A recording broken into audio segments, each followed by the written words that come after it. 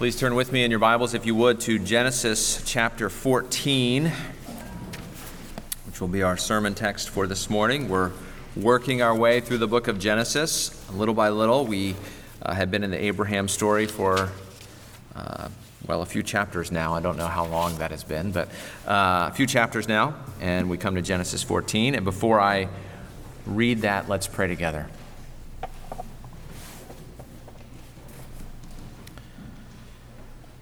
Our Father, we thank you that you have not left us to our own devices, but that you sent your Holy Spirit. You sent your Holy Spirit on the day of Pentecost, and you sent your Holy Spirit to bring to mind for the apostles everything that you said to them, that they might write it down in your word, that we would be able to read in the scriptures your will for our lives and what you would have us know about the gospel. And we thank you, Father, that you have sent your Holy Spirit to us, that you might enlighten our minds and give us understanding into the things that we read about in the Scriptures. And so, Father, we pray right now that you would pour out your Spirit, that you would give us eyes to see and ears to hear and minds to understand and hearts to receive everything that you have for us in the Scriptures. Even as we turn to the book of Genesis and to this chapter in particular, we pray that you would help us to see Jesus in this chapter. Help us to see Jesus in this story. We pray that you would help us to rejoice more fully in the gospel when this morning is done. And we pray these things in Jesus' name. Amen. Genesis chapter 14. In the days of Amraphel, king of Shinar, Arioch, king of Elasar, Chedorlaomer, king of Elam, and Tidal, king of Goyim, these kings made war with Bera, king of Sodom, Birsha, king of Gomorrah, Shinab, king of Admah, Shemeber, king of Zeboim, and the king of Bela, that is, Zor. And all these joined forces in the valley of Siddim, that is, the Salt Sea. 12 years they had served Chedorlaomer, but in the 13th year they rebelled. In the 14th year, Chedorlaomer and the kings who were with him came and defeated the Rephaim in Ashtaroth-Karnaim, the Zuzim in Ham, the Emim in Shavath-Kiriathaim, and the Horites in the hill country of Seir, as far as El Paran on the border of the wilderness. Then they turned back and came to En-Mishpat, that is Kadesh, and defeated all the country of the Amalekites, and also the Amorites who were dwelling in Hazazon Tamar. Then the king of Sodom, the king of Gomorrah, the king of Admah, the king of Zeboim, and the king of Bela, that is Zor, went out, and they joined battle in the valley of Siddim with Chedorlaomer, king of Elam, Tidal, king of Goyim, Amraphel, king of Shinar, and Arioch, king of Elasar, 4 kings against 5. Now the valley of Siddim was full of bitumen pits, and as the kings of Sodom and Gomorrah fled, some fell into them, and the rest fled to the hill country. So the enemy took all the possessions of Sodom and Gomorrah and all their provisions and went their way. They also took Lot, the son of Abram's brother, who was dwelling in Sodom, and his possessions, and went their way. Then one who had escaped came and told Abram the Hebrew, who was living by the oaks of Mamre the Amorite, brother of Eshcol and of Aner. These were allies of Abram. When Abram heard that his kinsman had been taken captive, he led forth his trained men born in his house, 318 of them, and went in pursuit as far as Dan. And he divided his forces against them by night, he and his servants, and defeated them, and pursued them to Hobah, north of Damascus. Then he brought back all the possessions, and also brought back his kinsman Lot with his possessions, and the women and the people. After his return from the defeat of Chedorlaomer and the kings who were with him, the king of Sodom went out to meet him at the valley of Shavah, that is, the king's valley. And Melchizedek, king of Salem, brought out bread and wine. He was priest of God Most High. And he blessed him and said, "Blessed be Abram by God Most High, possessor of heaven and earth, and blessed be God Most High, who has delivered your enemies into your hand." And Abram gave him 1/10 of everything. And the king of Sodom said to Abram, "Give me the persons, but take the goods for yourself." But Abram said to the king of Sodom, "I have lifted my hand to the Lord God Most High, possessor of heaven and earth, that I would not take a thread or a sandal strap of anything that is yours, lest you should say, I have made Abram rich. I will take nothing, but what the young men have eaten, and the share of the men who were with me, let Aner, Eshcol, and Mamre take their share.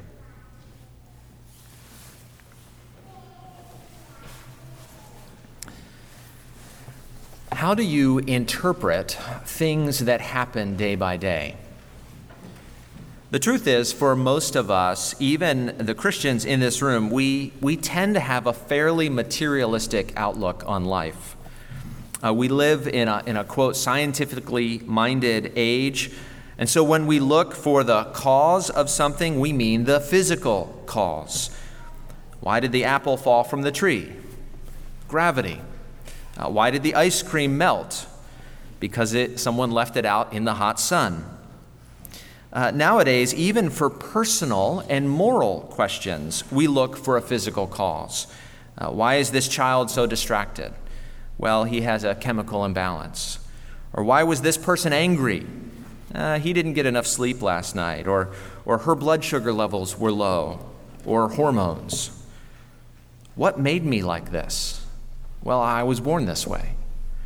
See, the same can be true when we look at circumstances. Why did this happen to me is often answered in a matter-of-fact way. The road was icy. It was dark. You have a genetic predisposition. I'm not suggesting these things are not true, but you often find the kind of answer that you are looking for. If you look for a physical cause, you will find one.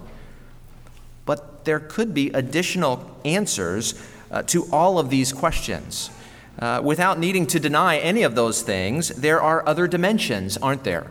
There is, of course, a social dimension. For many of these questions, there are other people involved who made choices, rational or irrational, right or wrong, wise or foolish. And the personal choice of others is another layer of explanation as to why things are the way they are. Of course, most importantly, there is a spiritual dimension. Without denying something like gravity, right? What can we say about the apple falling from the tree from a theological perspective? We can say God designed apples to grow and to ripen and to fall. Their telos, their end, their purpose is off the tree to be eaten and enjoyed. God is the creator, the designer, the artist, the architect, right? God has a purpose for all things, even fruit. We can also say God ordained that this apple should fall at this time, in this place. God is not only the creator, but also the sustainer. He is sovereign over apples and trees and gravity and people and places and everything. Gravity does not negate providence, nor vice versa. This is what theologians talk about as secondary causes. God is the primary cause. Gravity is one of those many secondary causes that God uses to bring about his purposes in the world. Now, if this all seems a bit heady to you, here is the question at hand. When you describe life, when you explain what happened today, when you try to understand your trouble and your triumphs, when you paint a picture of your day or your week or your year or your life, is God in that picture? I've mentioned before that my mother-in-law collects rocks. And not just any rocks, but fluorescent rocks. And they're amazing because to the naked eye, they simply look like ordinary gray-brown rocks. But the moment you put them under a fluorescent lamp, they glow with bright greens and oranges and purples. And what you can't see with your naked eye was there the whole time. When you look at your life, can you see God in the picture? Well, this morning, we get a picture of what it looks like to engage life when God is in the picture. Abram enters into the fray. He depends on God's power, and then he gives God the glory. And we, conscious of the God who is there, are to do the same. And so our outline for this morning, you can see it in your bulletin, is enter in, depend on God, and give him the glory. First, though, let's take a step back and look at this story again. We begin this story, and abruptly, we are on the world stage. You know, what has been a story about Abram up to this point suddenly includes 9 kings with strange names, 4 fighting against 5. The 5 had served the 4 for 12 years, according to verse 4, but in the 13th year they rebelled. And so in the 14th year, the 4 kings, headed by Chedorlaomer, king of Elam, marched on Canaan, defeating everyone in their path. Finally, they get to the 5 kings, the kings of Sodom, Gomorrah, Admah, Zeboim, and Bela, and they defeat them as well. The Canaanite kings turn and run. Many of their armies fall into the tar pits, which were prevalent in that area. And Chedorlaomer and his fellow kings defeat Sodom and Gomorrah and take everything, even Lot, Abram's brother or kinsman. And this story is fascinating because of the details it puts in and because of the details it leaves out. We have no idea who these kings are. They simply appear in this point in the story and then disappear just as quickly. The writer of Genesis doesn't bother with extraneous details. He tells us just enough to get his point across. Yet the details he includes give the story a plausibility, don't they? For example, he gives us the names of these kings, names which were appropriate to these areas and to those times. It's quite a large landmass that these kings cover, including areas from modern Turkey all the way to Iraq. And Shinar is in the land of Babylon, and so this wouldn't be the last time that a Babylonian monarch would march into the promised land. The writer includes such details as how many years these nations were under the thumb of their oppressors and the kind of terrain they faced when they were running away. He gives us just enough details to place his story in time and space. And yet he doesn't include some of the details that we might want. There's no glorified battle narrative. In fact, verses 8 through 9 tell us these 9 nations join in battle, and then verse 10 tells us the 5 kings were running away. What happened in between? He doesn't tell us. Of course, the reason for the in the end rather sparse narrative is that the battle is not the point. It's backdrop. Verse 12 says, they also took Lot, and which tells us why this story is so important. Abram's nephew is in danger. And so Abram joins the battle with his 318 trained men. He defeats the 4 great kings and their mighty army. He rescues Lot and his kinsmen. At this point, 2 kings come to Abram, the king of Sodom, verse 17, and the king of Salem, most likely Jerusalem, in verse 18. Melchizedek, king of Salem, brings bread and wine and a blessing to Abram. Sodom comes to make a deal. Give me the people, the king of Sodom says, and you keep the goods. It's no-brainer for Abram. He doesn't want the king of Sodom being able to boast that he made Abram wealthy or having something over him, and so he gives up any claim to the spoils. The question is, what are we to make of this story? How does the pattern of God's work in history lead us to the gospel and direct us in our lives? And that brings us to our 3 points. The first point is enter in. This present world is full of trouble. You don't need a preacher to tell you that, I'm sure. If you watch or listen or read any news, you know of the brokenness of the present age. Sometimes that brokenness seems far away, like the war in Ukraine, right, is only a headline to most of us. Sometimes it hits a bit closer to home. What do you do when disaster strikes around you? When it strikes you, you don't really have much choice but to enter in. You may try to run, but sometimes there's just no place to go. You can't run from cancer or job loss or the death of a loved one. These things just happen to you, no matter where or how you run. But what about when disaster strikes near you? Just recently, Abram and his nephew Lot had parted ways. Lot chose the beautiful land, if you remember, and Abram followed God's promises. Now Lot was in trouble. Someone comes to Abram, the Hebrew, verse 13, and it's kind of an odd phrase, actually. Some think it shows that the story was originally told from the perspective of someone else, because the Hebrews didn't normally call themselves Hebrews. It was only in relation to other peoples, other nations, that they were called by this name. Of course, if that's true, that only further confirms the historicity of the story. that someone other than Abraham, that someone other than a Jew might tell this story beforehand. Be that as it may, someone comes to Abram the Hebrew and tells him about Lot. Now, Abram was not called to conquer the promised land. He wasn't called to fight the peoples of the land, as Israel would later do.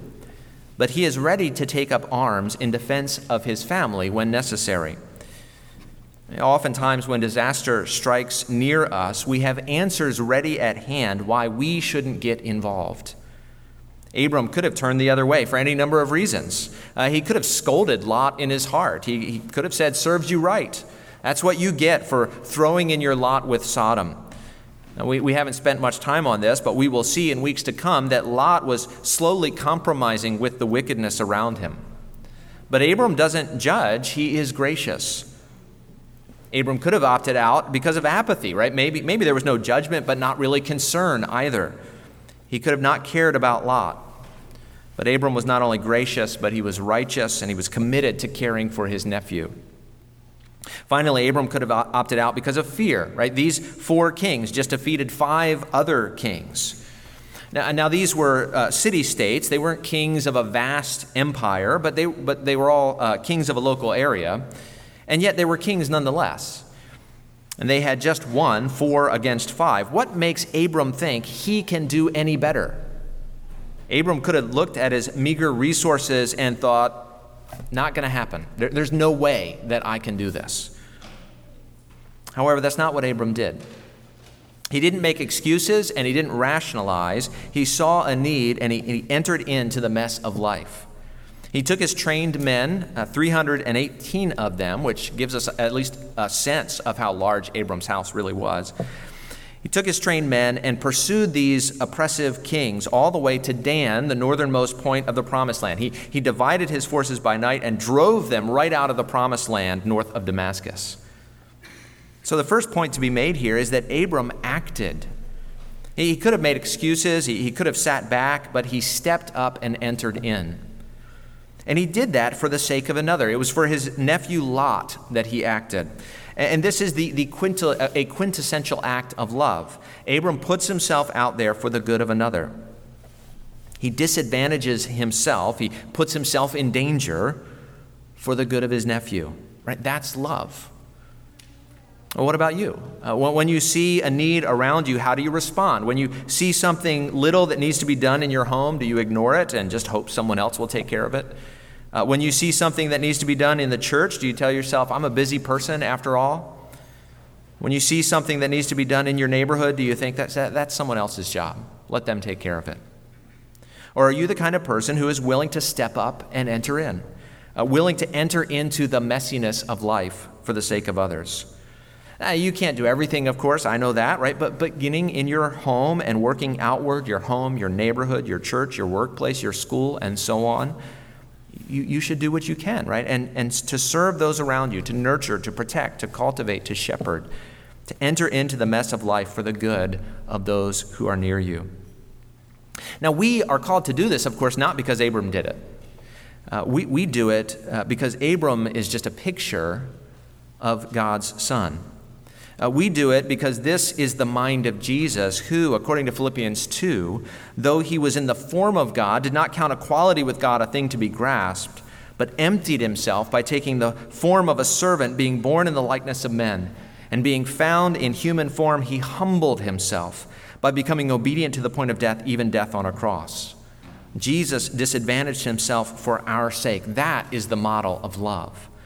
Paul says in Ephesians 5, 1-2, therefore be imitators of God as beloved children and walk in love as Christ loved us and gave himself up for us, a fragrant offering and sacrifice to God. John says in 1 John 4, 10 and 11, in this is love, not that we have loved God, but that he loved us and sent his Son to be the propitiation for our sins. Brothers, if God so loved us, we also ought to love one another. Jesus entered into our skin in the incarnation, and we are to have this mind in us and to enter into the mess of life, to love our neighbor as ourselves. This is what some people talk about as incarnational love, right? We are obeying Paul's words in Philippians 2 and having the mind of Christ in us, loving as we have been loved, entering into the mess of others as Christ entered into our mess for love's sake. And so first point, simply enter in. Second, depend on God. There are two possible responses at this point. Well, one is, what do I have to offer? And the other is, the world has what I've got, or the world needs what I've got. The one is a kind of godless humility, which leads to passivity. And the other is a pride that will likely lead to tyranny. If I'm confronted with the problems of life and think, I've got nothing to offer, I won't act. If I'm confronted with the problems of life and think, I am what the world needs, I will impose myself on the world and its problems, creating a whole new set of problems. So what's the solution? Well, we actually see it here in retrospect, from the end of the story looking backwards, and it has to do with the way that you see, with the way that you understand what happened to Abram. After the battle, two kings come to Abram, Barak, king of Sodom, Melchizedek, king of Salem. And we're meant to contrast these two kings. That's clear because the writer introduces the king of Sodom and then tells us about Melchizedek and then comes back to the king of Sodom, tying the two interactions together. And so let's do that, right? Let's think about these two kings. The king of Sodom went out to meet Abram, empty-handed. Melchizedek brings out a meal of bread and wine. It's the same word for went out and brings out. And so already there's a difference just by them coming onto the scene. One comes empty-handed, the other comes bringing a meal of bread and wine. Melchizedek brings out the meal and blesses Abram and God, saying in verse 20, "Blessed be God Most High, who delivered your enemies into your hand." How does Melchizedek interpret what just happened? God gave Abram's enemies into his hand. It wasn't that Abram was stronger or smarter or faster or a better military strategist. Some of these things may have been true, some not, we don't know, but the deciding factor was this: God gave Abram's enemies into his hand. When the king of Sodom finally speaks, he does so without respect to Abram. He doesn't thank Abram for rescuing his people from the hand of Chedorlaomer. He doesn't come with a blessing or a heart of gratitude. He actually comes with a demand in verse 12. "Give me the persons, but take the goods for yourself." Now, it's a little hard to say what the king of Sodom is thinking about, but whatever is the case, he recognizes Abram's right over the spoils of war. Abram defeated the four armies after all. Abram routed them, chased them out of the land. Abram brought back the possessions, the women, and all the people. Abram did this. He has a right to the spoils, yes. So the king of Sodom, seeming somehow to think that he still has some leverage here, some power to bargain, he makes a demand. Give the people, keep the goods. And here's what the king of Sodom doesn't understand. Abram didn't defeat the armies of the north. Abram didn't bring back the possessions and the people, not in his own strength and power. Abram was not the one who deserves the thanks ultimately. He is not the victor who deserves the spoils. You know, Abram in the end was rather weak. 318 men sounds like a lot, perhaps, and I guess it is for one man. That's why it sounds so impressive for us. Like Abram had 318 trained men in his house. Wow. But 318 men is not a whole lot against four kings and their armies. And yet that is just the way God likes to work. He has a habit of working through weakness. You may remember the army of Gideon in Judges chapter 7. God said that there were too many men for God to use there in Judges 7. Israel might think it was their strength that won them the battle. And so God weans the army down from over 30,000 to 300, about the size of Abram's army here. Israel's first king was named Saul. His eldest son was Jonathan, and at one point Jonathan said to his armor-bearer, "Come, let us go over to the garrison of these uncircumcised, the enemies of Israel. It may be that the Lord will work for us, for nothing can hinder the Lord from saving by many or by few." See, God's habit, it would seem, his preferred method of working is by few. Not by might nor by power, but by my Spirit, God says to Zerubbabel.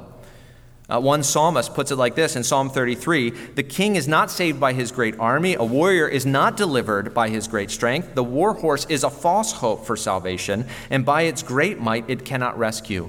Behold, the eye of the Lord is on those who fear him, on those who hope in his steadfast love, that he may deliver their soul from death and keep them alive in famine." The king of Sodom and the king of Salem represent two different ways of seeing what just happened, two different possible interpretations of this battle and its victory. If we look at life from a purely human perspective, in terms of human power and might, cause and effect, input and outcome, Abram won the battle by his power.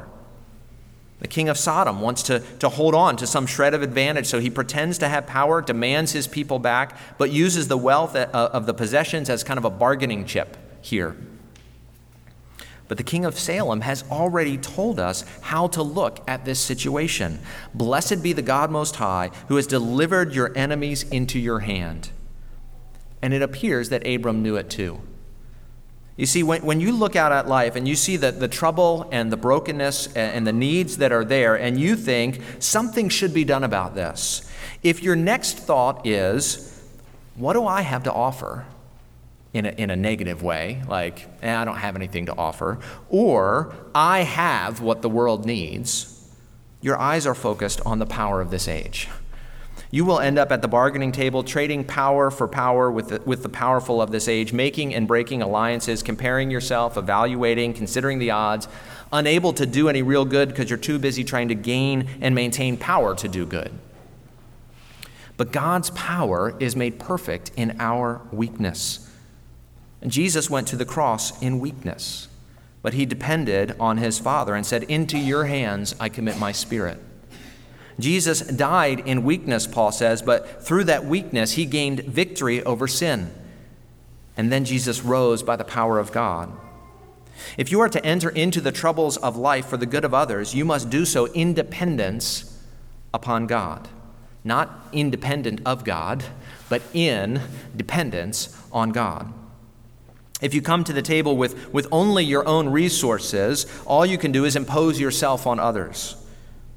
But your resources, God-given as they are, cannot in themselves fix what is broken. Rather, God has worked in Christ to defeat sin. And in the resurrection of Jesus, God has begun to make all things new. And Jesus poured out his Spirit on his people so that he might work through us to manifest new creation in the here and now. So you may look at the world and think, I don't have what it takes, and so refuse to act. Or you may think that you are where you are today because of your own power and might and ingenuity. You may look at your God-given powers and think that they in themselves can fix what is broken in the world. But you are where you are today because of God's power working through your weakness. And so what power do you trust? Do you step up confident in your own abilities, ready to take on the world in your strength? Or do you look for God's help in your need, his power in your weakness?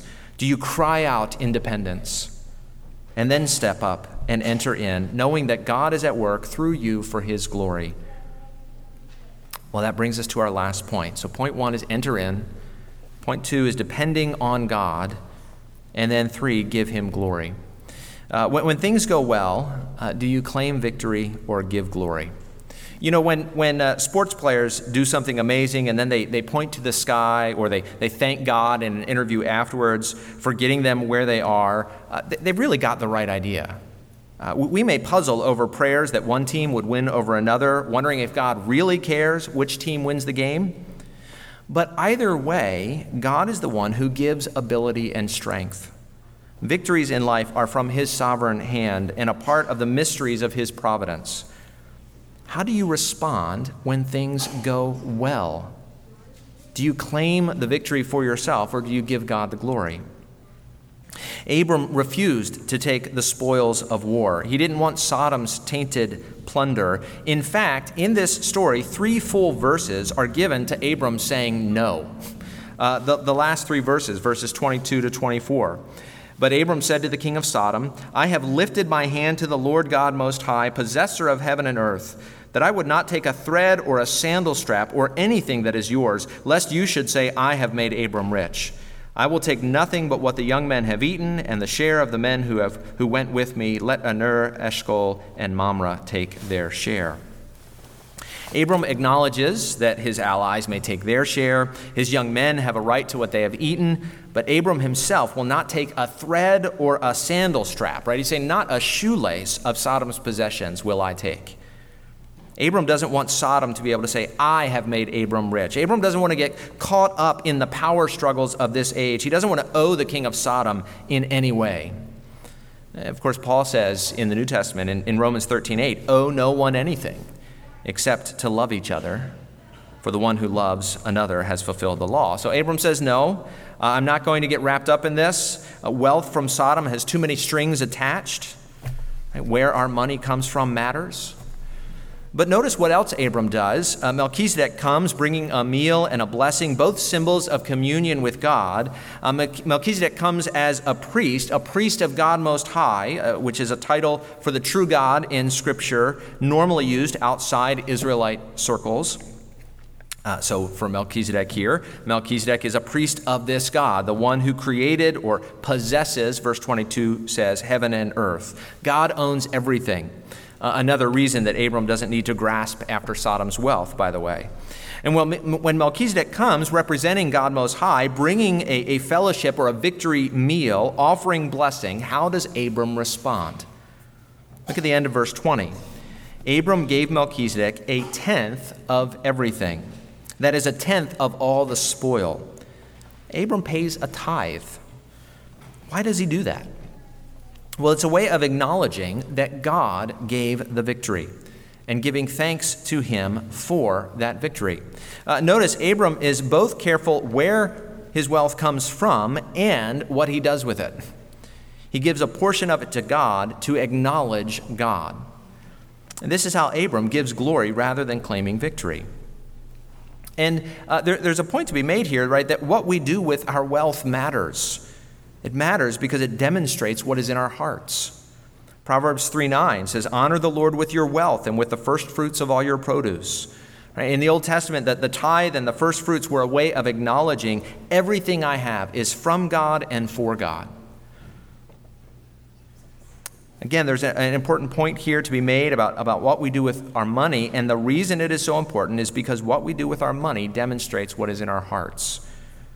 There are many biblical principles about how to use our money, and I can't go into them all here. That's a sermon for another day. But the most important is this. Jesus said at one point, you cannot serve God and money.